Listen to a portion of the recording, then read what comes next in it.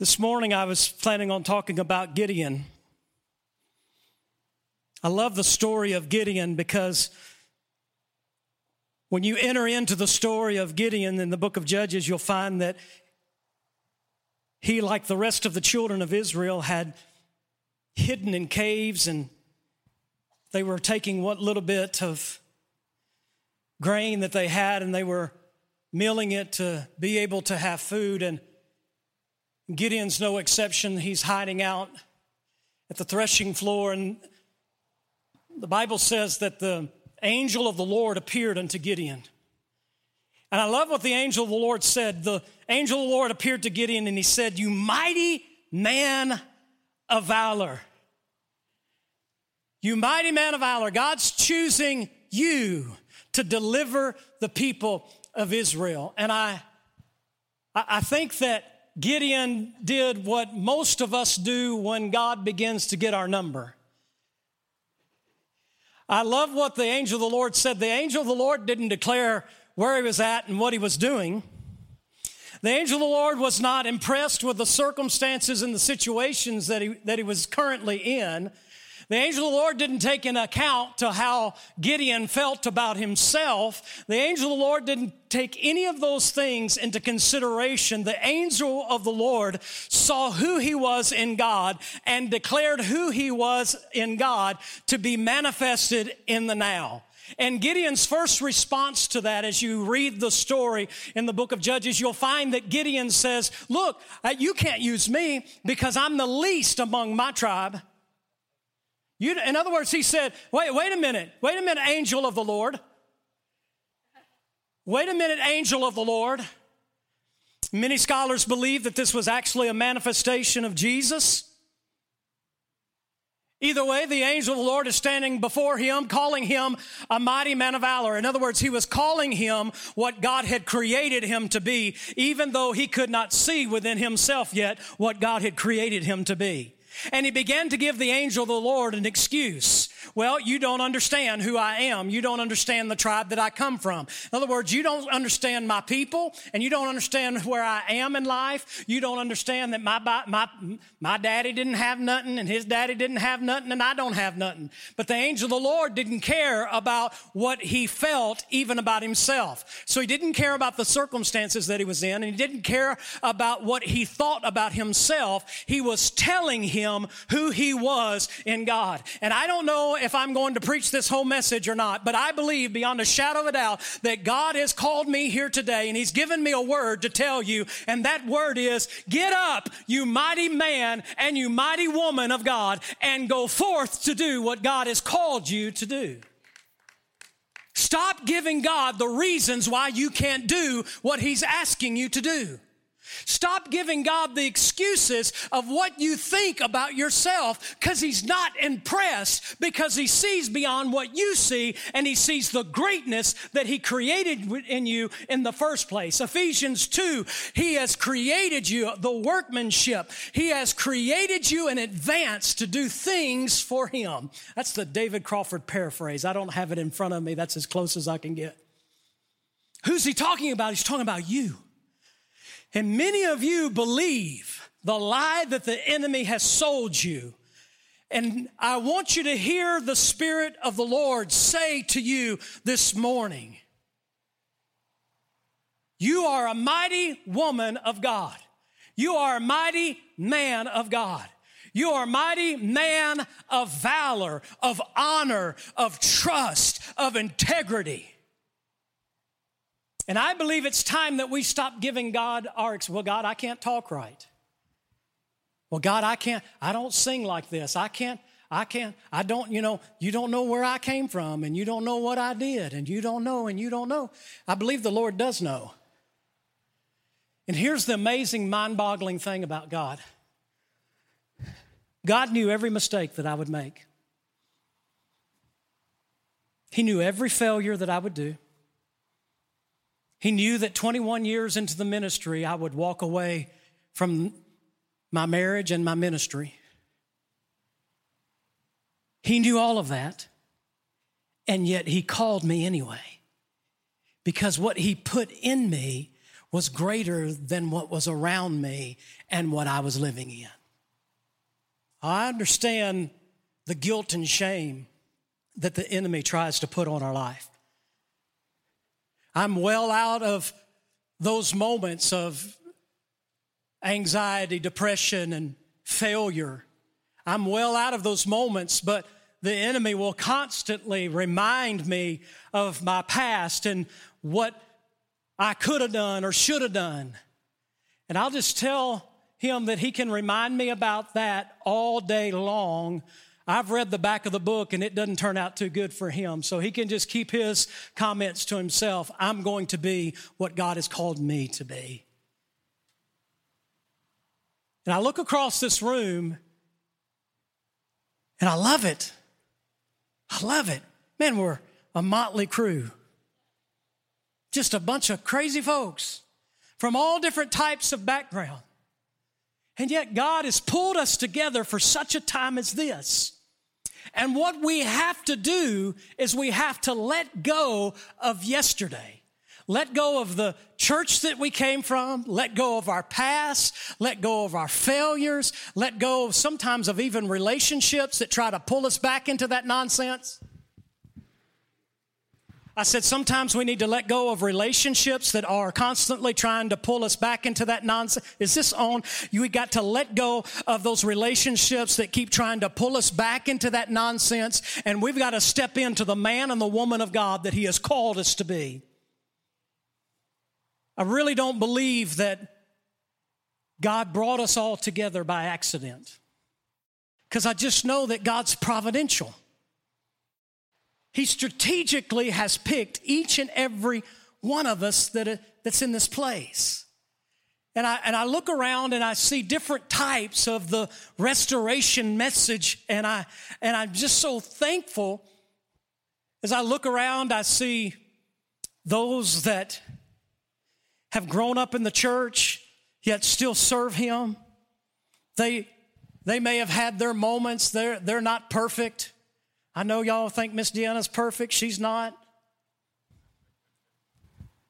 I used to say when I was preaching, she used to be addicted to baby aspirin. She'd take 2 instead of 1. And many people would think that she doesn't have a testimony. Her testimony is a whole lot better than mine.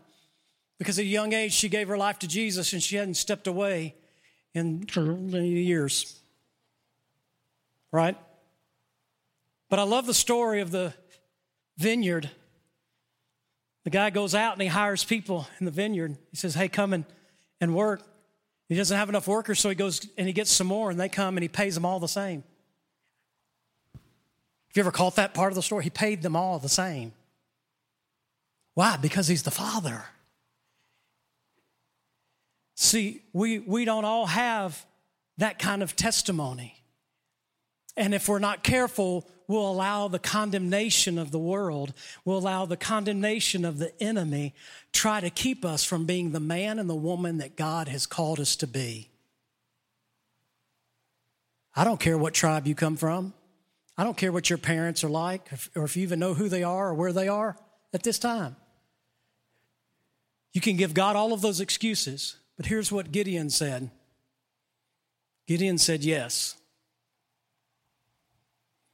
And then, if you read the whole story, and I wasn't even going to preach the whole story today, but if you read the whole story, Gideon gathers a group of people, and he goes, okay, God's called me to be a mighty man of valor, and he's calling me to be the deliverer of Israel. And so he gathers people, and so he begins to do it his way. He begins to get all the people, and he says, it's not a big army, but it's pretty good. And then the Spirit of God says to him, no. Now, I don't know, I'm not a general. I do kind of love history, but what I do know is that when there's a bunch of them, you would like for it to be more of you than there is of them, right? That's just kind of common sense. And yet, God says to Gideon, no, you've got too many. And Gideon's like, okay, first you think I'm a mighty man of valor, and then you can't count, Lord. I mean, that had to be what went through his mind. And then God gave him direction on how to whittle down, as my daddy would say, or get the number down to the right number that God wanted to use. And isn't it amazing sometimes we think when we get all of our equipment together and we get all of the things working in motion, that's how God's going to use us to take the city. Sometimes God's saying to us, I need you to strip yourself of all of that so that you understand that when the battle is won, it was not because you won the battle. It's because the battle was the Lord's, and the Lord is always going to win his battle. And sometimes he's got to get all of the stuff out of our life so that we can totally and completely understand it's him doing it in the first place. The moment that we understand that we give God glory is the moment that we become the somebody that we're looking for. The moment that we get to the place that we understand that the battle's the Lord's, the calling's the Lord's, the Lord has chosen me, the Lord has spoken to me, the Lord has prepared me in advance to do something for him. But we love to wait for stuff. We love to wait. And I understand preparation. Please don't hear what I'm not saying. There is a need for preparation, and there is a need for us to be on strong ground. People tell me all the time, hey, I want to go out and I want to save souls. That's great. You can do that. You should do that. But if you're going to do that, you've got to do that on solid ground. When Pastor Ricky and I were teenagers, his aunt had a swimming pool in Nashville, and so we drove from Springfield to Nashville. We were so excited. And so I was meeting him there at the house, and we was getting in his red Camaro because he was always cooler than I was. And right as we was walking out the door, Miss Margaret said, y'all take Troy. Like we had a game plan here that did not involve little brother. Especially the little brother that didn't know how to stop talking. Yucky, yucky, yakety yak, yakety yak, yakety yak, yak, yak. He was the little guy that just would, what are y'all doing? What are y'all doing? What are y'all doing? What are you doing? What are you doing? What are you doing? What are you doing? Why are you doing it? What are you doing? Why are you doing it? What are we eating? When are we eating? We just ate. When are we eating? Right? And so we take Troy, and so I get there. It's just us, and so we get the speech from Ricky's aunt, and she's like, you boys be careful. I've got to go to town, and so I'm not going to be here the whole time. You guys watch out for each other. So we're out in the pool, and we're jumping and having fun, and Troy doesn't know how to swim. But Troy doesn't care whether he knows, and I hope he's watching this. Dr. Troy. So we tell him, stop going to the deep end, And so in his stubbornness, he jumps in the deep end, starts sucking down water. So being the man of faith and power, Ricky's in a panic, standing up there. So I jump in to save his life. Hasselhoff, a very hefty, big-boned Hasselhoff, jumped in, did a beautiful dive. Slight belly buster, but mostly a dive. And went in there, and I grabbed him. And that boy practically drowned me before I got him out of the water. Finally, I punched him in the face and got him to calm down and drug him to the side. Now I'm getting out, and I'm hanging on the side. Now I'm spitting up water. And as I do, I look up.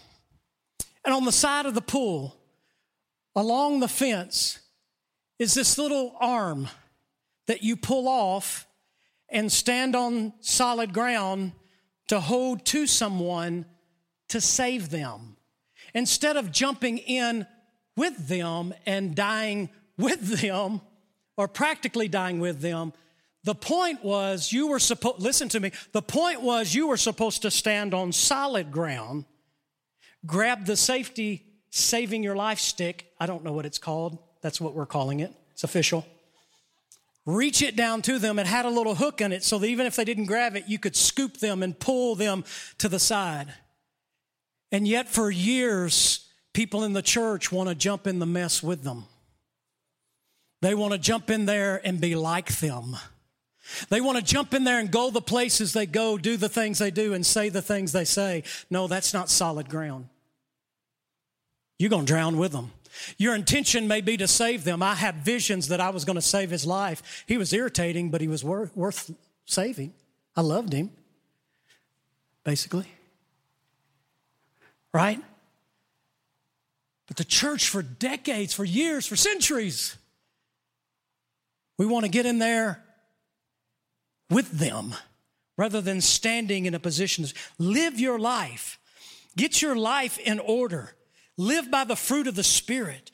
Get to know the Word of God so that you can stand on firm ground, reach out, and pull them to safety. Be who God's created you to be.